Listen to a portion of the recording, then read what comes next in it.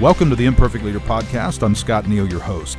Today we have Brad Hurdle. Brad's a great friend of mine, part of Forest Park Church, and is doing a fantastic job just encouraging people and challenging people to become their best. Brad has experienced a lot of tragedy in his life and has overcome tremendous obstacles, as we'll get into today. So it's an honor to have Brad with us. Thanks so much for listening to this podcast. We value your opinions, your ideas, your comments. I read every comment that anybody writes, and want to get the podcast as good as it possibly can be. So we'd love to know what you think. If you will, please go by iTunes and give us a 5-star rating and leave a comment or a question.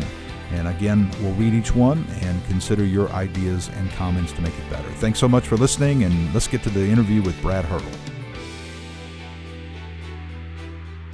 Welcome, Brad.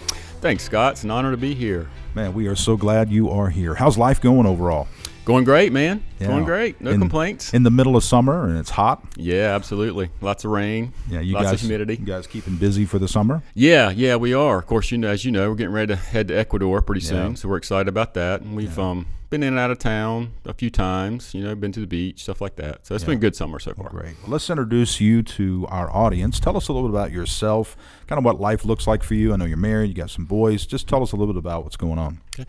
I'm married to Ginger. We have been married for, I better get this right, almost 20 years. Wow. Coming up in September. I have 2 sons, Noah, who is 17, and he will be a rising senior, and Sim, who will be a rising sophomore. He's currently 15. Right. So now, and both Noah and Sim are involved in sports, so I know they're always busy. Yeah, they are always busy. They play a lot of soccer and some baseball, so we stay busy. The sports now are often year-round, not just seasonal. So they really enjoy it. And I enjoy doing it too. I was thinking this morning about how my oldest Noah is going to be a senior and how it's going to be coming to an end here pretty soon. And gosh, man, got a little sad. Yeah, it goes quick. Yeah. Now, you don't coach or anything. Your boys? I used to. Okay. I used to when they were younger, kind of in the rec leagues and coming up. I coached them a lot. Not in soccer because I never played soccer, so I didn't know anything about soccer.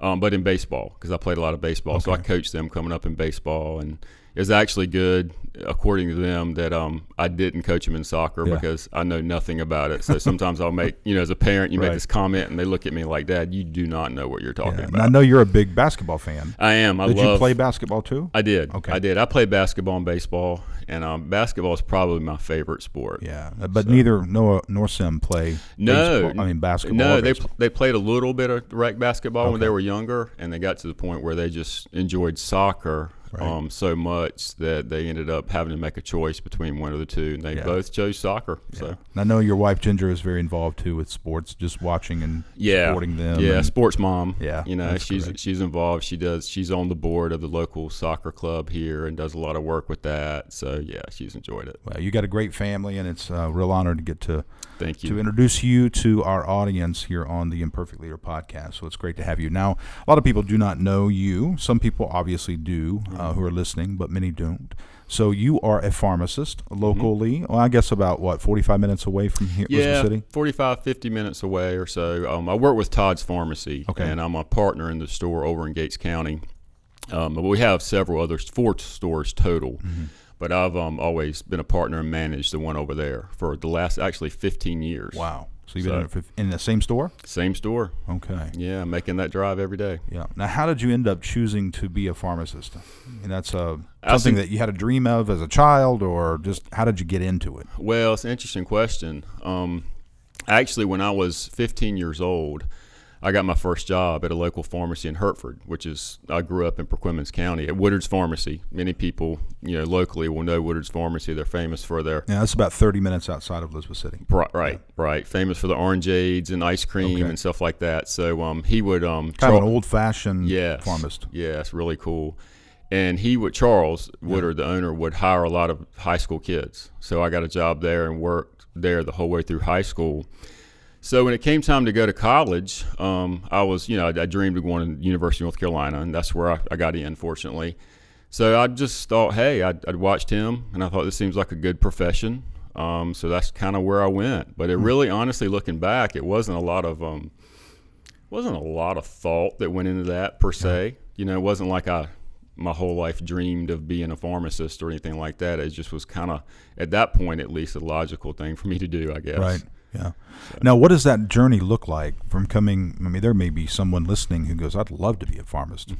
Pharmacist. That's something that I've wanted to become or whatever. What does that look like from high school through becoming? I don't know. You graduate as a pharmacist, or how does that work? Well, it's actually changed somewhat, because I'm getting older now, so it's a little different now. But when I went to school, it was pretty much, I went to University of North Carolina. First 2 years, you take your general stuff, and then at the end of the second year, you apply to pharmacy school. Okay. Then if you get in, you spend the next 3 years, so a total of 5. All right. Now, it's a minimum of 6, and I think for most people now, it's turned into you go get a degree. And after your 4-year degree, you apply to pharmacy school, and then you go another 4 years. Okay. So it's become almost gone from 5 to 8 years for some people. Now, some people still do squeeze in a little earlier, but I think that's pretty rare. Okay. Is there an overabundance of pharmacists? Well, initially over the years, there was always a shortage. But now everything you read, I think they've opened up more pharmacy schools around. Okay. And so I don't think it's... there's not as much of a need for pharmacists now, and it's a little bit tougher to get a job. There was a point in time, this is going back 15 years ago maybe or more. Where, so when you entered into the workforce? I've been in the workforce even a lot longer than that. Okay. But even when I went in the workforce, there was a pretty desperate need for pharmacists, and it was really easy to get a job. And they were doing signing bonuses. They were doing all kinds of things. But now it's not quite like that anymore. Healthcare's changed a lot just in the last 5 years. I can imagine. So the demand for pharmacists is not quite as high. Yeah. Now in the pharmacy where you are, is it pretty busy? It is. Okay. It's a local, obviously very small town, but we're the only pharmacy in that county. Only pharmacy in the county. And actually, Gates County is a big county landmass, but not population. Right. The population's, I think, 10, 11,000 maybe total. Yeah. And a lot of the people in Gates County actually live just as close to the Suffolk, Virginia area as they do to us. So it's not like you necessarily, and they work up there, so it's not like you necessarily get all those people. But we're a pretty solid local small town pharmacy. Yeah, and you guys can offer some things that some of the big pharmacies probably can't. Just the customer service, getting to know people really well. It's that local small town feel. Yeah, which you just don't see anymore unless it's a very, very small town, because small pharmacies like mine just don't make it in big towns. Yeah, I would anymore. imagine CVS and Walgreens and things like that have really kind of put a squeeze on some of those local pharmacies. They have. It's got really different. And, with healthcare changing so much, it's even harder and harder for us because, we're obviously very dependent on, selling prescriptions and things like that, whereas a lot of those stores now sell, the giant stores. They sell so many other things. So that's it's become tougher for small pharmacies. Now, how many employees do you manage, oversee there at your pharmacy? It varies from time to time. If you include part-time people, probably 8 to 10 generally. Okay. And you have, I would imagine, in a small community in Gates County, you have a lot of the same repeat customers over and over again. Not a lot of new people probably coming in? Not as many. Yeah. Yeah. You always obviously in a business need new people, but not as many, because you don't have it's really not a big draw for people to move there. Sure. You have a lot of the same, and it's, I think, generally probably percentage-wise an older population for sure. People that have been now you oversee 8 to 10 employees, so there are many people listening here who are either a pastor of a church or they own their own business, or maybe looking at starting a business. I'm sure it comes with its own challenges as far as employees, turnover, hiring the right people. Right. How do you how challenging is that to oversee employees and keep them all moving in the same direction and make sure you hire the right person and maybe even let go of somebody that is kind of standing in the way of efficiency, et cetera? Is that something that you thrive in? You enjoy that part of leadership, or is that a tough part for you? That was probably the toughest part for me, because you're dealing with people's lives and you're dealing with the dynamics of just dealing with people. We're all tough to deal with sometimes, So that's definitely managing people. I like it, and it's good, and I've learned a lot over the years, but it is definitely the toughest part. Yeah. You know. Now, are you directly involved in the hiring and the firing and the training and all that, or do you have that delegated to somebody else? Or I'm pretty much it. I mean, for the most part, I have partners in my business who weigh in on things, but as far as that store goes, I pretty much manage it and make the decisions about that. So it's like I said, that can be difficult, and hiring people is a tough thing. Yeah, and I'd imagine in Gates County, the pool of even new employees are not, the pool's not that large. Very small. Yeah, and that's where it becomes really, really challenging. It's hard to find.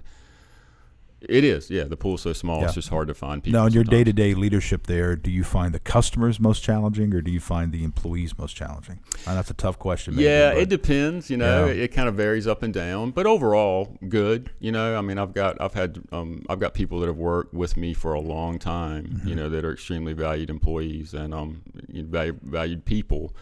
So that part, is up and down, but it varies. So you don't have a large turnover rate there as far as employees go? No, and it goes in spells. Yeah. Like anything else. You'll have a spell where you'll have the same, and then you'll have one or two leave. And we in a small business like that, when one person leaves, because you really can't hire people just to be extra, right? Sure. So when one person leaves, it's a big deal, So because that person's that part of the day is kind of gone, so you have to plug somebody else in, or you have to get somebody to plug in. Now, over the 15 years you've been there, have you led? Have you been in a management role for the entire 15 years? What do you wish you would have known, when you first started managing that you've learned? Because I know you listen to podcasts, you read books, you pay attention to a lot of leadership principles today. You've matured, you've grown, you've been married now for a number of years, you got kids. I mean, you're obviously probably a different person today than when you first began to manage. Right. Yeah. Right. So what's something you wish you would have known back when you first started managing there at Todd's Pharmacy?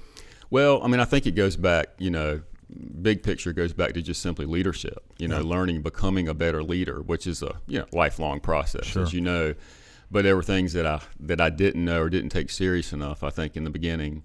And still struggle with that, honestly, sometimes. When you talked about dealing with employees or dealing with, that part is still hard for me, kind of realizing that there are times when, you have to be a little more confrontational. I'm not naturally an extremely confrontational person, so accepting that that's part of your job and it's the best thing to do, I mean, looking at things from a long-term perspective instead of short-term. And I think now, your personality, the way you're made up, do you have a tendency to kind of take the slack for people rather than confront them? I do, and I've tried to get better at that. Because like you said, that's becoming a better leader. But I do tend to, I'm an Enneagram 3. Like we talked about, so I'm more of a feeler. So that part has been probably the most difficult part for me. Initially, when I got out of school, this is going way back, as a pharmacist, I wasn't initially like a leader of anything, but you did kind of lead people, and it was initially, you're younger, so you're leading older people, so that was difficult. Because older people don't always receive younger supervisors very well. Now, it's funny how things change. You look up and you're the oldest person in there almost, So that's been a little different. But leadership and management is an ongoing thing. You must continually grow with that. If you don't, you just don't do well. Yeah. Well, many people would look at your life and, see you as a pharmacist and been at the same place for 15 years and doing well, and your boys and your marriage and your home and just your life overall, and say, wow, it must be nice, to have a perfect life. It must be nice to have everything together. But life has not always been great. I mean, you've had your challenges. You and I have talked at length before. You've spoken here at Forest Park on a number of occasions. You've shared some stories from your past, from just different challenges that you've had, these challenges have made you who you are today, and some very difficult parts in your life. So tell us a little bit about kind of growing up as Brad Hurdle. What was life like, as a kid, as a young man, and you went through a few things that were tough. I know you lost your father somewhat early in life, and you had some other things that went on. And you also experienced a tragedy in your life that many people do not know. And I'd like for you to talk a little bit about some of these things that you've experienced in life and has made Brad who Brad is today. Sure. Well, when I think about that, I think about really there are three big events. I would say, we all have our ups and downs in life, but three big events have kind of marked my life. And I'll do them a little out of chronological order here, just because honestly that's how I dealt with them. Mm-hmm. But I grew up way out in rural Brookwood County. I was the oldest of 4 boys. There's a pretty good gap between me and my brothers, age-wise. And I was you're the oldest? I'm the oldest. Okay. Mm-hmm. And I was always the kid who, did pretty well, pretty high achiever. Did well in school, good athlete. As I got into high school, I made some bad choices. But I mean, definitely the kid who looks, always appeared from the outside he was going places. So went to high school, some things happened, went to college, University of North Carolina. End of my freshman year, I met a girl she was from Greensboro, and we were kind of smitten with each other and dated for the rest of the time there in college. Initially not real seriously, because it was kind of college life. It's hard to date seriously in college sometimes, but we initially, as we got older, we got more serious. And ultimately, she graduated a year before me, and I stayed there in pharmacy school, and she went on and she went to grad school at UNC Greensboro, got her master's degree, and then we got married. And about 6 months after we got married, it was always understood that we were going to live in Greensboro, because I was from here, she was from Greensboro. Greensboro's a, nicer town, a better place to live, especially when you're younger. So it was kind of established. Well, I took a job there in Greensboro, and I didn't like it. I mean, it was a crazy job, 24-hour chain drugstore, and it was just mentally draining. And so I decided to look around for other jobs. And I had an itch, because I had younger brothers, and I was pretty close to my younger brothers. And I wanted to be a little closer to them, to see them grow up. So ultimately, I got a job in Greenville at the hospital there. So I moved there, and obviously she already had a teaching job, which was really difficult at that time for her to kind of leave that job, which was kind of a big deal. But she did, and she moved to Greenville, and ultimately she found a teaching job, and we've been married for 6 months. And one night we were on the way home. We'd actually been at the hospital that day. It was 2 days after Christmas, visiting my youngest brother, who had gotten sick while he was in town visiting us. And we left that night. It was late, a little before midnight, and about a mile from the hospital in Greenville, I came to an intersection. And I remember I had the blinking caution light, and I slowed down and I looked, and it was nobody on the road, because it was almost midnight. And in the middle of the intersection, a car hit us on her side of the car. I was driving, and car hit us going about 70 miles an hour with no headlights on. And it was a drunk driver, a guy who was drunk, high on drugs, hit us. And my first wife died there. So I was 24 years old. And, we were starting our life together, obviously with big plans, big dreams. And then everything was kind of taken away, there at that moment. So that was a real, real struggle for me, obviously, going through that. But, looking back now, that changed my life for the better. I mean, I have no doubt I would not be in front of you right now had that not happened in my life. So through that, God put some pretty cool people in my life. Ultimately led me to Christ. I mean, had you asked me at that point in time, did you believe in God? I'd grown up kind of going to church. I mean, I would have said yes, but God wasn't an important part of my life at all. God really wasn't on my radar, and that changed everything. And so I began to follow Christ. Did that incident, though, push you or push your perception of God closer to you or further away? I mean, I know that's a process, but I mean, initially, were you just filled with anger? Did you even consider God at that time? I'm talking about in the first few weeks after this tragedy. Oh, where were you mentally? How did you feel? Oh, the first few weeks was just total shock. Yeah. I mean, I was destroyed. I remember I was telling somebody the story the other day. I remember after it happened, I came back here for a couple weeks to get out of there and stay with my family here. Yeah. And then I had a job, so I had to go back to work, and I had to go back to the apartment and everything. And I just remember the first time I went back to Greenville, and I was sitting on Greenville Boulevard in the turning lane and traffic everywhere. And I remember this overwhelming feeling coming over me of like, how can these people be going about their normal life when 2 Right. weeks ago a beautiful 24-year-old girl died? And, you know what I mean? It was Right. like this overwhelming So feeling just of, a sense of anger and Yeah. just the whole universe needs to stop and exactly. acknowledge what's happened. And you know Yeah. that that's crazy because Yeah. you know they didn't know her, but it was like that overwhelming feeling of my life stopped. How could everyone else's life not have stopped? Right. You know, so yeah, I think during that time, it's for How me. how long did you stay in that place? Well, I would say probably minimally several months. And I mean, when I talk to people now about grief, you know, because I've had the opportunity to connect with people that go through some really tough stuff. What happened for me was that like reality came in waves. It was like, you know, it would become a little more reality, and then you would think you're beginning to accept it, and then woof, another wave of reality, and it just takes time and time. And, you know, that first year was really, really difficult. I would imagine that you wondered whether or not you'd make it. Yeah. I mean, in that year. Oh, I did. I mean, I lost. And whether you cared if you Yeah. made it or not. I did. I mean, I lost 20, 25 pounds because, I mean, eating wasn't even a priority for me. I couldn't sleep. I mean, I would wake up with nightmares, and I couldn't sleep at all. I didn't even want to go to sleep, you know, because I knew that, you know. So. Did a lot of people reach out to you? I mean, I imagine your family did, but did you have some people that you were close to? Because, I mean, Greenville was not your home, nor was it her home. Right. So you were somewhat alone there. You hadn't been there that long. Right. So I don't imagine you had a lot of friends as you had to go back to work. Well, That was a lonely time. Actually, looking back, it was a special time in that way too. You know, I Okay. didn't appreciate it at the time Sure. because I was just so full of grief. But I did. Of course, we had both families were awesome, but they were away, you know, to a large extent.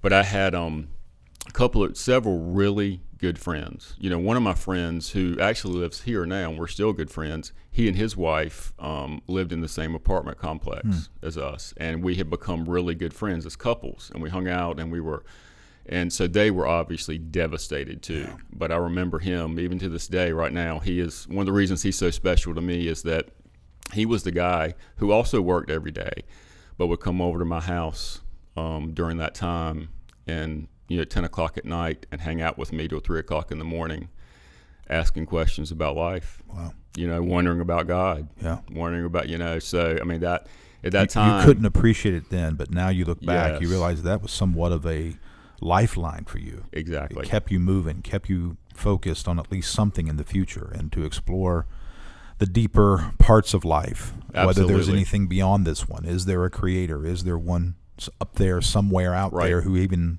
cares about you? Right. Because you felt probably no care from anything. You feel so alone. Yeah. You know, you feel like you're on an island by yourself. So just having somebody there who did not have the answers, but somebody who would just sit with you and explore life and talk about life and ask the tough questions. Yeah. And that was a really special time.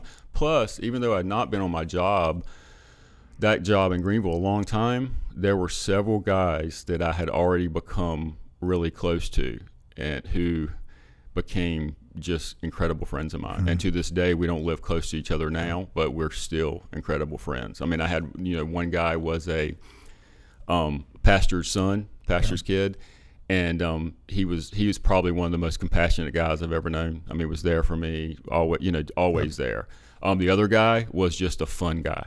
You know, he laughed, and he brought that humor, even though I didn't want to hear, he brought that humor. So I had some really, really, really special people around me during that time. Brad, talk to the person possibly listening to the podcast now who maybe has a friend who has gone through something extremely tragic in their life. And it could, you know, obviously with the death of your first wife, I mean, I can't even, you know, there's no words to describe the pain that you went through. And maybe someone's not experiencing that, but maybe they have a good friend who's an addict, or they have a friend who's lost their parent recently, and they feel just, I don't even know what to do. You know, I feel so inadequate. I ask them how they're doing, and, you know, it seems empty, you know, and I put my arm around them, but they seem to shrug that off. But yet, Right. talk to that person who's trying, you know, to be that friend to the person, because you were that person in the tragic moment and the devastation, and those friends helped you. So what would you say to those who are trying to help? Well, I mean, I think that, you know, you often hear this when you talk about talking to people who've been through tough things about don't give the pat answers or don't give the, you know, try to answer. I mean, I think often we do that, you know, because we don't know. Just trying to help. We don't know what to say. It's not intentional. But I would say, you know, focus on just being there and loving them. Understand that at that point in time, you may not get a lot back from them, but what you're doing, you're investing in them, being there for them long term will be something that they'll never, ever forget. And I think sometimes that's hard because, when people go through tough things, they have so many people there for them initially. Yeah, but the tough times are the month, 2 months, 6 months later when everybody else, understandably, has moved on with their life. Yeah. So the people that don't go away, that continue to come back and continue to love on you and reach out to you, even if it's something really small, is really important. I mean, because I look back, there was one day I got a ton of cards and letters and things during all that time when that stuff happened, and I couldn't receive them. I would read them and appreciate them, but it was like it didn't. But one day I had put them in a box, and this is probably a year ago. Went up in my attic and was just moving some stuff around, and I found that box, and I sat there and I read those letters. Wow. So many of them I didn't remember from people, but they were so special. I mean, and even all these years later, so the little things make such a big difference. So make the phone call. Yes. Send the card. They may be in such a wave of emotion now and almost numb, right. But one day they will, benefit from the love that you've poured into them during this time. Absolutely. And I think so often we avoid those people. It's sad to say, but we do, because we don't know what to say. We feel uncomfortable. We don't have the answers. So we think, well, we have this human need to think that helping somebody is giving them an answer. There are no answers in these situations usually. It's just loving people, and sometimes loving people is hard, and sometimes loving people means you step out of your own comfort zone a little, to love them. So I think that's really important. Yeah. So ultimately this tragedy led you to faith.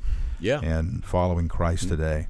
Yeah. I mean, ultimately and you've heard me tell this story before, but, about 4 or 5 months after that, after it happened, my high school, Brook Women's High School, brought in a speaker, Bobby Petroselli, who had a similar thing happen to his wife way back. And I was invited to come, and I didn't want to come. I didn't want to go because I didn't want to be around people, But my cousin, who's much older now, but she was a senior then, and she begged me to come, and she put this together because she was majorly affected by what happened, to my first wife, and so I went and I met Bobby, and Bobby just I will never forget, after he spoke, which is a really powerful message, but I was still pretty numb. Mm-hmm. Instead of walking up to me and just shaking my hand, he walked up to me and stood and looked at me and started crying right in front of me, and then just embraced me. And he had never met me before, never knew, but we could relate. And after that, has a real dynamic faith. Yeah. And he just reached out to me continually, and he basically was probably the number one person that led me to a real relationship with Christ. Yeah, he still speaks today. I got an opportunity to hear him a few months ago. Just a dynamic guy. All over America. Yeah, and still speaks pretty much. I mean, he does a lot of conferences, sports teams, and but still a lot of high schools. Where he really, really impacts people. So he had, he was definitely a godsend. Yeah, there's no doubt. In my life. So it's amazing. And no doubt it happened at just the right time. It got you away from the tragedy enough, a few months. You had to start thinking about, okay, I've got to move on now. Life has got to move forward. Right. I've got work. I've got many, many years ahead of me. And Bobby just came at the right time in the right place. You can see that now. Then he's probably seen who is this guy that's going to try to? Oh yeah, I mean, he didn't really understand me. He helped me in so many ways. One of the biggest ways was, about 8 months after it happened, we had to go through a long, drawn-out court case, which was a trial. Because the guy who did it was convicted initially of second-degree murder, and so that was a very difficult time. And I was still, even though I'd come to know Christ and was following Christ, I was very angry, and I think a lot of that anger was kind of repressed inside me. So that was a really tough week, and I'll never forget him just kind of telling me, he said, something you need to do. Wow. And I was like, what? And he said, what's your faith based on? And I was, of course, I was like, is this multiple choice? Yeah. I'm not sure. Love, what? He was like, your faith is based on forgiveness. And he said, you've got somebody you need to forgive, because if you don't forgive him, he's going to, in essence, take 2 lives. Wow. He took her life, and he's going to take yours too. You won't die, but you will bring this anger into every relationship in your future. So that's some tough love there. It was a powerful moment. So you had to actually be in the same room with this man who took the life of your wife for a week. Oh my goodness! Every day, all day, and it was a really dramatic court case. I mean, he was convicted of second-degree murder, which is pretty uncommon at that time for drunk driving. But there were drugs in the car, and there were a lot of comments that he made after the fact. When they went to go, this was all testified to by police officers, that when they asked him, they told him that he had killed somebody, or killed a young woman, his remark was, "Oh, well, she had to die sometime." Yeah. So just stuff like that they used, and then ultimately he got convicted of second-degree murder. But if you've ever been in a courtroom, the defense lawyer polled the jury, which basically means you can get on a jury and say, "Is this your verdict?" Yes, yes, yes. One guy changed his mind after it had been, announced that he was convicted, or he was, guilty of second-degree murder. One guy changed his mind, so they had to go back into deliberations, and ultimately they settled on manslaughter because the other jury members just couldn't pull him over, and they were afraid that it might be a mistrial or whatever, and he might, so that was pretty traumatic. I can imagine. That was a tough time. So for a while, the family, we had to fight to kind of keep him in jail. I mean, every year you had to write letters, and ultimately I think he stayed in jail about 5 years, I think, something like that.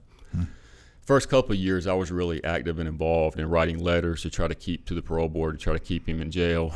But, after a couple of years, I got to a point in my life where I was moving on. Yeah. And so I kind of didn't pursue that as much after that. So but it was a tough time. Well, Bobby brought a tremendous amount of wisdom to you at that time. And had that not occurred, had you not worked your way through forgiveness, you no doubt would not be where you are today. Absolutely not. I mean, and that's one thing that's, you think about what would you tell people? I mean, and initially, even when I started doing a lot of speaking in schools, I would tell my story, and a few times I had a person would come up to me and tell me their story, and about, it might be something totally different. I remember one lady came up and said, "My husband cheated on me and left me, and I just have this anger towards him, and how do I forgive?" And I just remember even then walking away, and I wasn't prepared to answer that question like I should have been, and now I look back and I'm like, sometimes, especially maybe in spiritual settings, we kind of go, forgiveness, like it's a forgiveness button that we just mash it. We just pray one time, and it's not. It's a process. Forgiveness is a process that you have to try to walk through right, over and over again until it really gets down into the very absolutely depth of your soul. And you have to really focus on what you're doing. You're not, forgiveness is not condoning what somebody else did to you. Yeah. Forgiveness is you deciding. So it's a decision. It is. Yeah. It is. But it's a decision that I guess you could say happens initially the first time, but it's a continual thing you have to revisit on and on, I think a lot of people misunderstand forgiveness as a feeling. You know, like I don't feel as if I've forgiven him. And what they're waiting for maybe is for the anger to go away, or for compassion to kick in.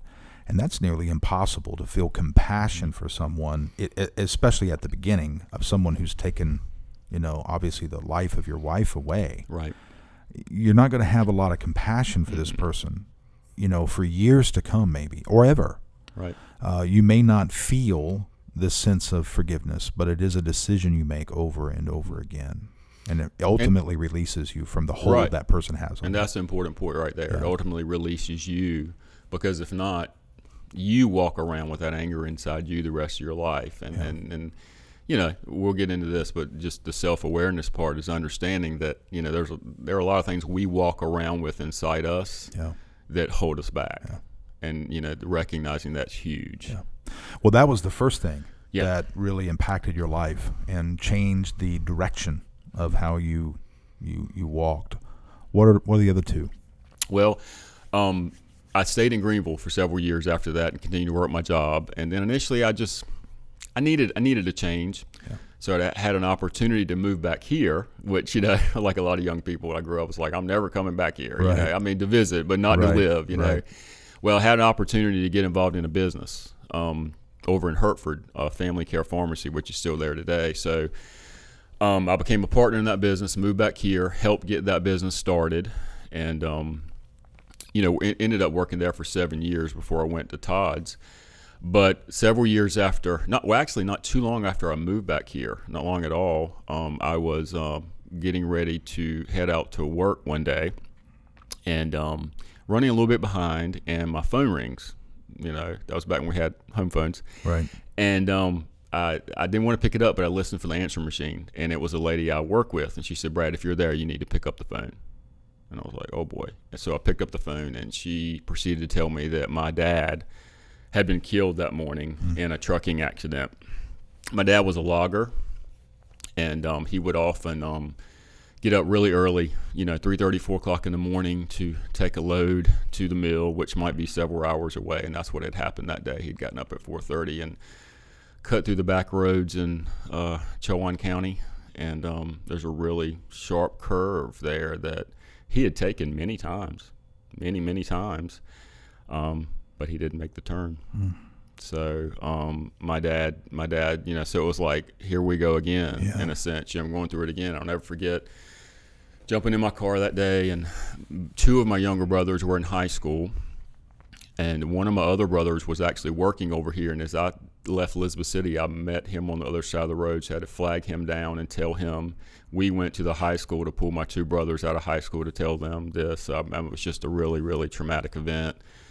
And what made that even more difficult at that time for me was that when I first moved back here, I think I'd come to know Christ, and I was following Jesus. But that probably sounds crazy, but I had a little bit of a little religious maybe, or a little bit of a savior complex or something. I don't know, but anyway, there were some issues in my family, and I think that when I came back here, because I had kind of survived the tragedy, I think I thought somewhere in my mind that I could solve these problems. Mm-hmm. Well, I found out that I could not.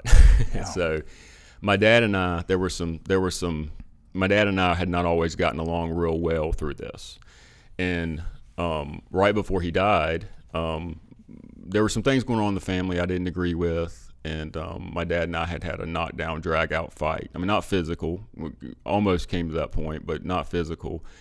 And it was in a parking lot, actually, and he went one way, I went another way, and we didn't talk for a week. And then I think it was a Wednesday or something, I went up to my mom and dad's house and talked to him, small talk, nothing about our argument or anything like that, but we did talk. The next morning is when he got killed. Oh my goodness. So one of the hardest things for me, again, was the whole forgiveness thing, of really forgiving myself, because even to this day, there's some things I still didn't agree with. So it's not like I was totally in the wrong or he was whatever, but it's, just leaving it like that was really tough. So that was a really hard thing. And this year's been a little bit difficult for me because actually my dad died when he was 48 and I'm 48 now. Wow. So this year I've often thought about that, that I'm the age my dad was, when he passed away. So that was kind of event number 2 that was really difficult. Now, Brad, when you went through the tragedy of your dad dying, did that stir up a lot of the pain and some of the struggles of your wife and the death of that? All of that just kind of began to stir up, because I would imagine emotionally, we have some scar tissue, I guess. We kind of bury some things and hopefully that we can move on, and then something like this happens, and the funeral and the memories and all of this. I can imagine the emotional trauma of that. Yeah, it did. It stirred up a lot. And how many years again was this after? 2.5, maybe 3, 2.5 to 3 at the most. So it's only 3 years. Well, maybe let's see. That was 97. No, it was a little longer than that. Okay. It was 4. It's still not very long. So not a real long time. No. I mean, because those first, that first year after my first wife died was a fog. Yeah. I mean, you're like, so after that, it's just a matter of. So you just get back up moving again. Right. And about 3 years after the first initial year of fog, your dad dies. Yeah. Wow. Yep. So that was event number 2 that's really difficult. And yeah, it did stir up some emotions, a lot of emotions. And now you're having to worry about or struggle through forgiving yourself. Yes. You try to continue to forgive the man who took your wife. Now you've got to do the same thing to you. Yes. And that's, I want to home in on that. I'm glad you said that, because, when we think about forgiveness, we often think about forgiving someone else who's wronged us, right? But one of the hardest people to forgive is ourselves. And that's what so many people don't do.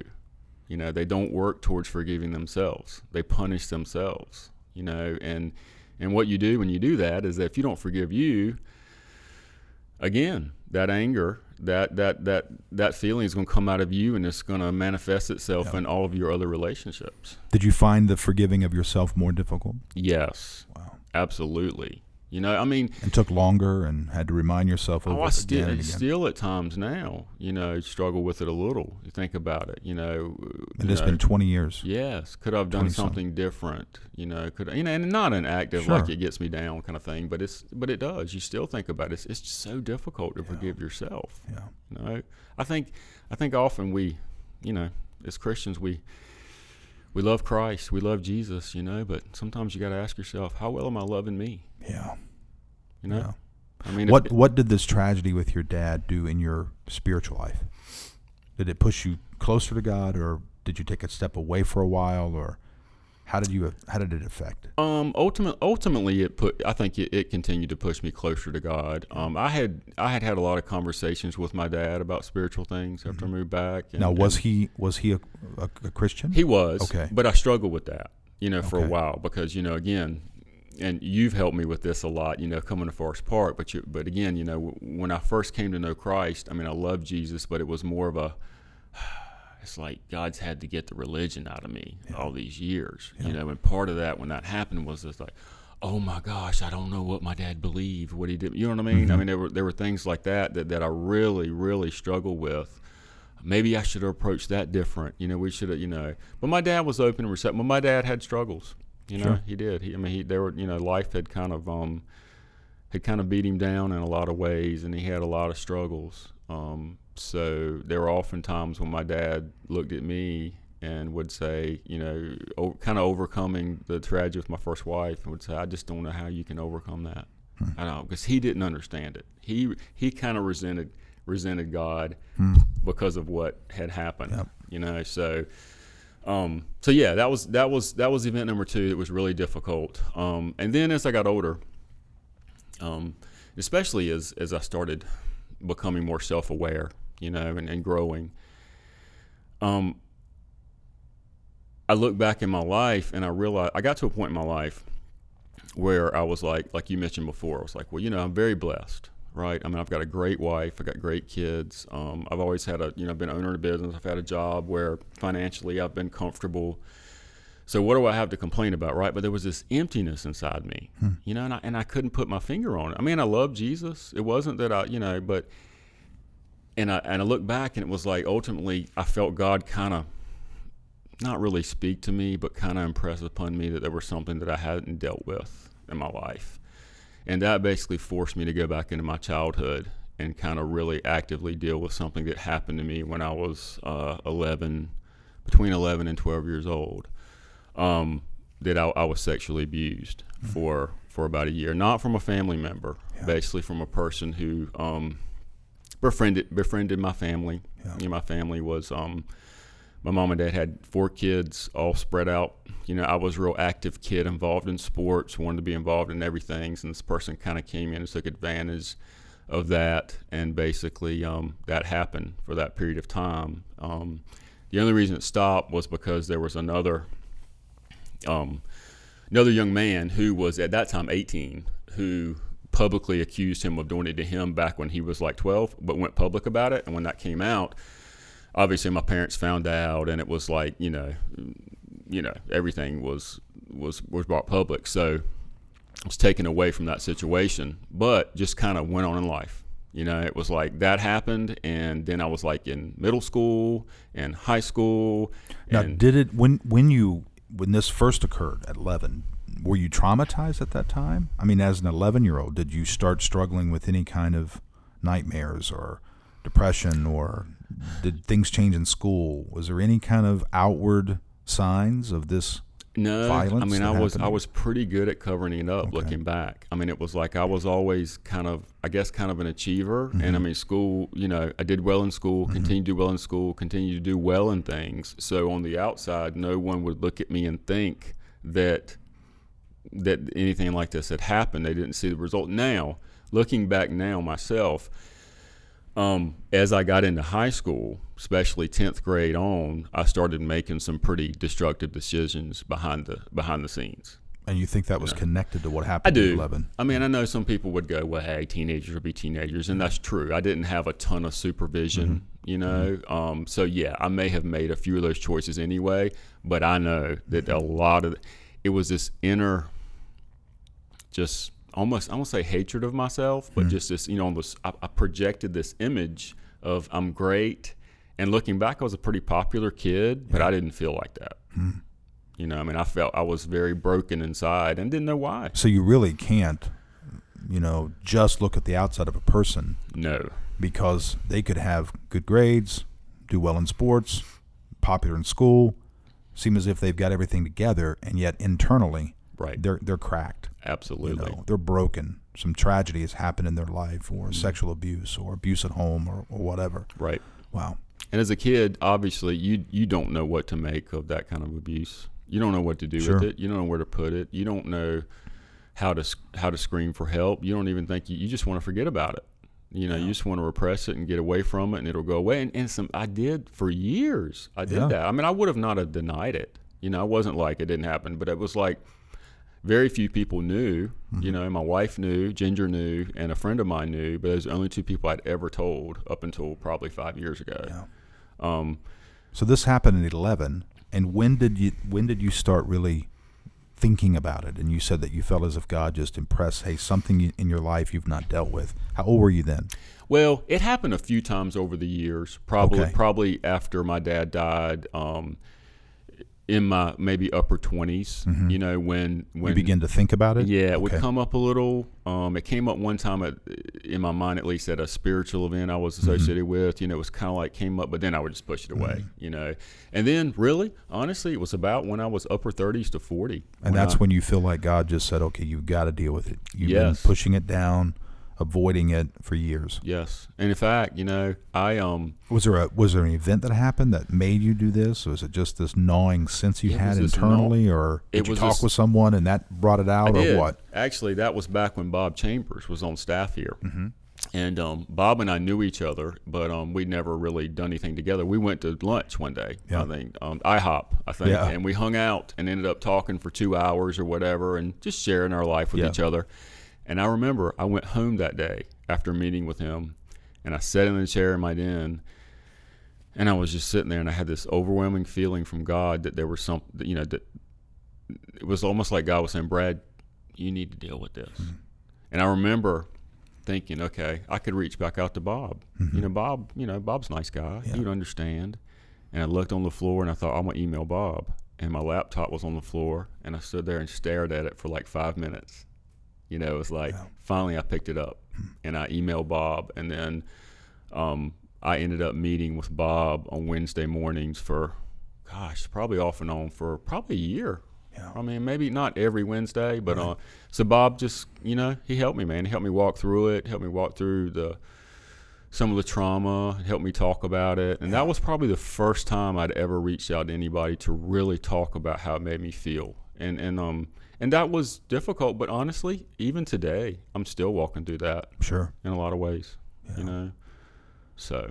Wow. So those three events have kind of been the events that have kind of marked my life. Did you ever, I'm just wondering, did you ever struggle with the sense of, is God angry with me, or, some kind of, you've gone through the sexual abuse as a child, and then the death of your first wife, and then the death of your father. It's almost this sense of, what is up here, God? Like, am I just a horrible person? Are you angry? Are you even there? What is going on? Yeah. Because, one of those events in many people's lives would be devastating. And to go through 3 of them like that, and to process all of that, and still survive, and have a good job and a family and a leader and all these things. I mean, that's a lot. I have. I've thought about that before for sure, but I think over the years, and I wouldn't say I feel like this all the time, but I definitely see where that adversity in my life has definitely drawn me closer to God. And I think that's kind of one of the big messages that I like to give people is that, we're all going to go through adversity, maybe things that are not as tragic as that, hopefully, but still, adversity is adversity for people. And I think that can be the very thing that draws you closer to God. It did for me. I mean, I know for sure right now, had I not gone through some of the things I've gone through, I would not have been as open to God. I would not have felt that need for God. And it makes sense when I look back at myself about, where I was always pretty good at putting up a front and achieving and being pretty successful, but inside broken. It was like I needed something to kind of like make me see my need for God. So, but on the other hand, I mean, I think a lot about, the limiting beliefs that we face in life, and I've done some pretty deep work with that in the last year within myself, and it still has some effects.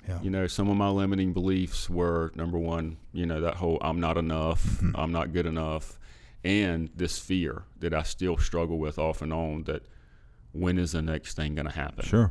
And especially, once you have kids, that amps up even more. And, so I've recognized that fear and tried to. Well, you're talking now about something that I know we spend some time here at Forest Park working our way through, and that's just self-awareness. Just knowing, who you are, how you process emotion.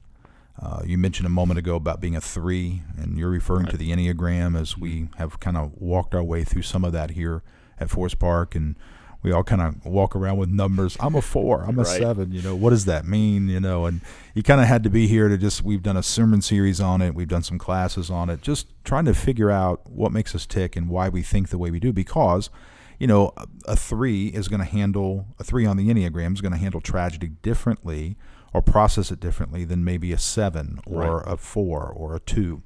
And so you've kind of worked your way through some self-awareness, and you did that, no doubt, when you met with Bob and walked a year, and how the tragedies affected you, and then your own reading and learning. Right. That's been helpful to you, right? To understand who Brad is and how Brad processes life and why you think the way you do and personalities and all that. Absolutely. Yeah. Oh, man, I've been on a personal growth journey and spiritual journey, for since I was 24 and that tragedy happened with my first wife. I really have. And I love it. Well, I say I love it. Sure. Self-awareness is always a love-hate thing, kind of. Absolutely.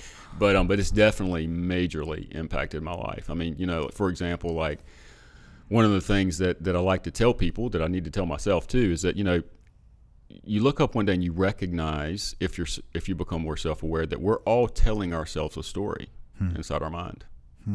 If you think about it, we are. Some people think that's crazy, but we really are. We're telling ourselves a story continuously in our mind. So what story are you telling yourself about you? And that's been pretty empowering to me to ask myself, that, and realize that very often the story I'm telling myself is, number one, not true or based on false stuff. And that holds us back, and it helps us. To me, it keeps you from seeing God. Yeah. So and that just goes right into something I'm passionate about, and that's just how the gospel comes in with truth and helps to take out some of the, if you ask someone to write a story and then you give them a bunch of,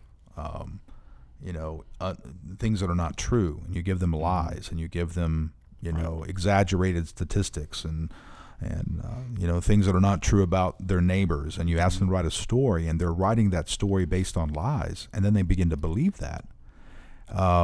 Their entire life and their kids' lives and their grandkids' lives can be negatively impacted. Absolutely. But you come in with the gospel, and you begin to talk to them about God's love and their worth and the beauty of who Christ is, and begins to feed truth into that story. Yeah. And then they begin to use the truth and write a story. Mm-hmm. It's just beautiful. Right. And it's an interesting and it's kind of like self-awareness. I mean, I think it's positive and negative to the point where it's painful sometimes. Yeah. It's positive, but it's painful because, but beliefs are so powerful, and those beliefs have legs.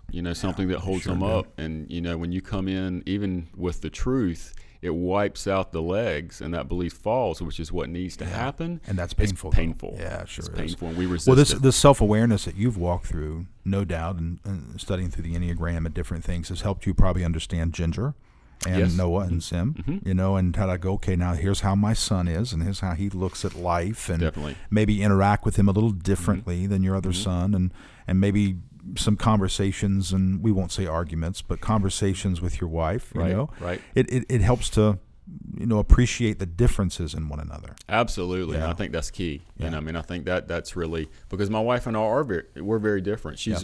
She's much more of a linear thinker than I am, and she's an incredible decision maker. Yeah. I mean, she looks at two options, A and B, chooses A, and bam. Right. And I was always like, but she's normally right. Yeah. And I'm like, man. It's frustrating. But I'm not a linear thinker. Yeah. I like to feel my way around and to explore life and let life come to me as opposed, you know what I mean? So we're very different. So appreciating our differences has been huge for us, understanding that, I think we, when it comes to relationships and marriage, we go out and say, oh, I'm just trying to find my soulmate, the person that's just like me. Very often, what you need is a person who's not like you. That's true. Because you're a much better team then. You're much better together, but you have to recognize that. And that's hard, Sure it is. Yeah, I mean, arguments come with that, debate, all that stuff. But it's really important. Yeah. Well, I'm excited about a new chapter in your life that you're writing, talking about a story right now, all the tragedies that you've gone through, the things that you've learned in life, faith, and also personal growth, spiritual growth, etc.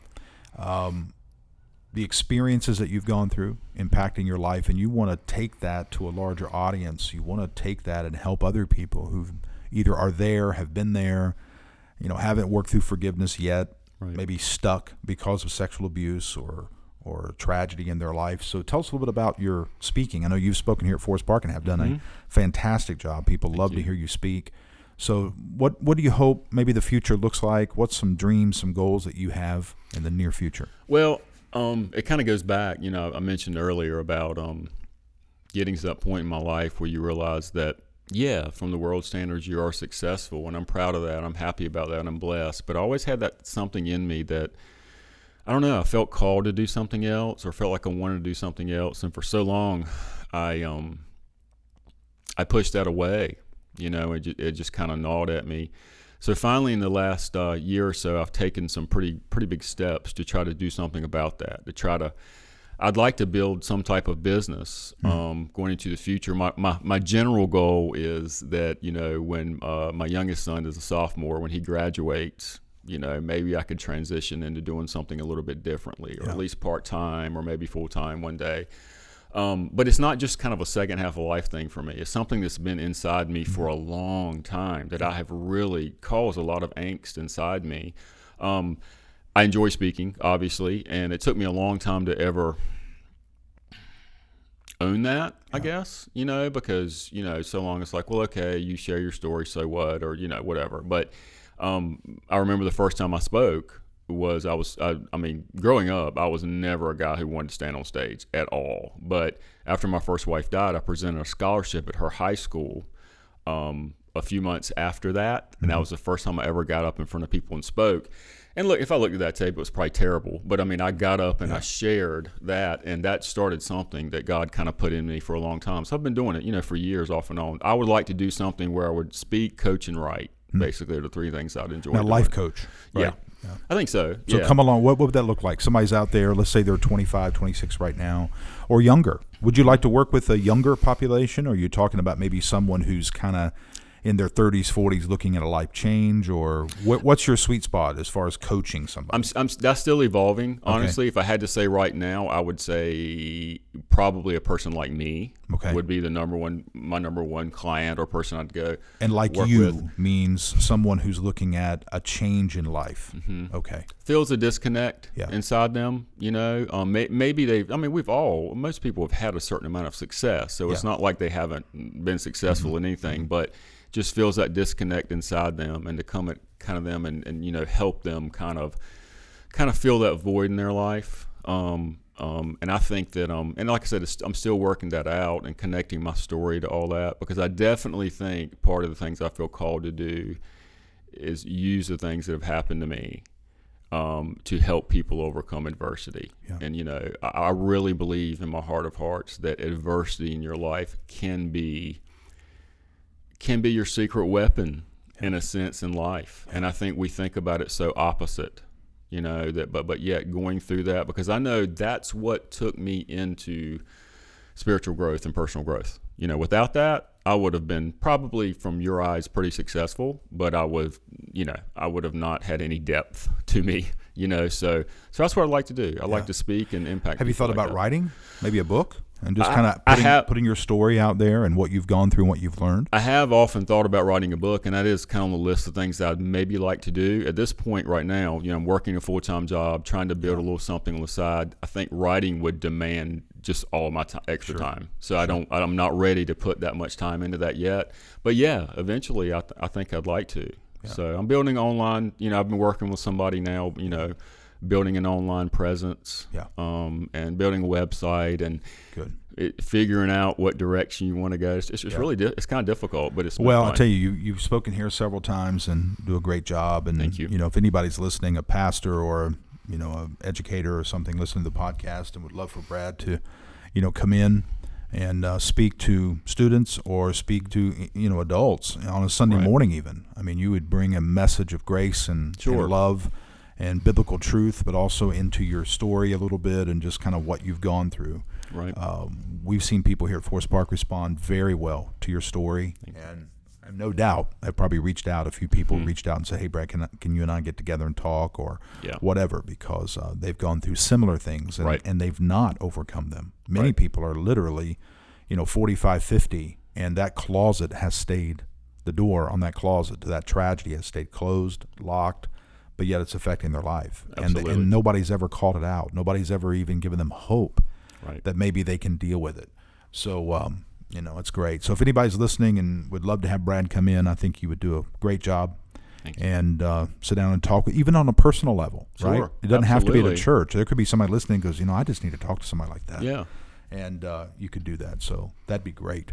So well, I've had a couple of, just recently I've always gotten people that have mentioned it before, but I've never really taken it to heart because I was like, okay, God, it helped or whatever. But most recently, I've kind of prayed about that, and I've asked God. And just in the last 3 weeks, has been just incredible confirmations from God. Awesome. I had a girl here at church who came up to me and mentioned the story, something I said that connected with her, that she felt like God spoke to her through. So that was really powerful. That's good confirmation. Yeah, absolutely. Absolutely. Well, Brad, what does Brad do for fun? What's kind of a day off for Brad look like? If you could just go off and do something and just enjoy yourself, what would it look like? Well, over the years, it's been, spending a lot of time with my kids, doing things with my kids. But now my kids are teenagers with girlfriends and doing their own thing, so it's not as much of that. But what I enjoy doing, I play a little bit of golf. I'm not very good at it, but I play a little bit of golf. I still try to stay active, with exercise and sports. I still enjoy playing a little basketball, but I'm getting older now. It's getting tougher. But I enjoy doing those things, and I really, honestly, I enjoy personal growth, man. So a perfect day for me is sitting back, maybe reading or listening to a great podcast, reading a great book. Can you tell us a book that maybe recently, even in the last year, that you've really would recommend to somebody? Or? I'll tell you a book that I just started listening to yesterday, actually. Okay. I drive an hour to work, to and from work, so I try to use that time as positive time, personal growth time, I call it. I just started listening to a book I've heard a lot of people talk about called The Big Leap. The Big Leap by Gay Hendricks. Okay. And it's a really The Big Leap. Okay. And it's not an overtly Christian book per se, but it's a really good personal growth book when it comes to talking about how your limiting beliefs affect your life. And he talks about how most of us do not bust through our upper limit. That, when we're kind of called to do something, feel like we want to do something, we rise to that point, but we go back to where we think we're supposed to be. Yep. That's been pretty powerful to me. So that's the most recent book that I've been reading. So maybe somebody will pick it up and read it. Yeah, it's a great book. Good deal. Yep. Well, if you could have lunch with anybody, past or present, sit down and just have lunch with them, talk with them, pick their brain, talk to them about where you are now, what you've learned, or maybe they've gone through something you want to just pick their brain about, how they process it, or it could be a family member, or if you could have lunch with somebody, who would it be? I'm going to give you two, if that's okay. Sure. First person, of course, obviously everybody'd like to sit down with Jesus, right? Yeah. But I'll say the Apostle Paul. Okay. Think about that. Because I think, to me, I know a lot of people would probably say him, but to me, obviously, he's such a fascinating guy, to be so overtly against Christianity, have that experience, and be changed and be so for it. I would just love to sit down with him and have him tell me that story, what it was like. Because I think sometimes we assume that, that experience happened to him, so God just laid out a step-by-step plan for him, and he didn't. Yeah, I mean, Paul, the leadership things you could learn from him, I think that would be absolutely fascinating. Incredible. Yeah. So, and the second person would be, I'd love at this point to sit down with my dad. Yeah. To have lunch with my dad, knowing what I know now, and especially knowing what he knows now. Yeah. And I don't say that because of just needing reconciliation, because I've dealt with that to a large extent. But just to sit down with my dad and we both see life obviously from a different perspective now. I've learned growing up being a father. And this happens with so many people. There's so many things that we kind of need from our dads that we don't get.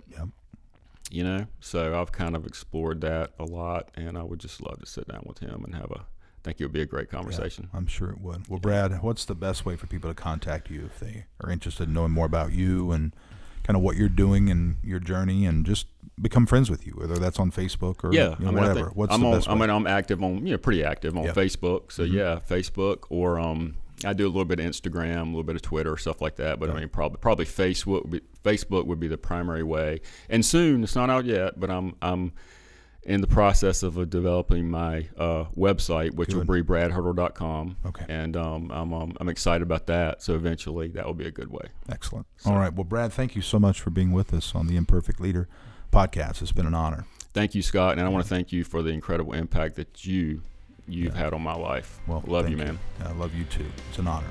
Take care. Thanks again for listening to this episode of the Imperfect Leader podcast. As I mentioned at the beginning, please go by iTunes and give us a 5-star rating, and share this podcast on Facebook, Instagram, and Twitter.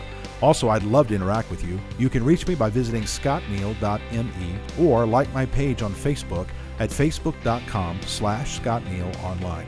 I'd love to know what you're thinking and answer any questions you have.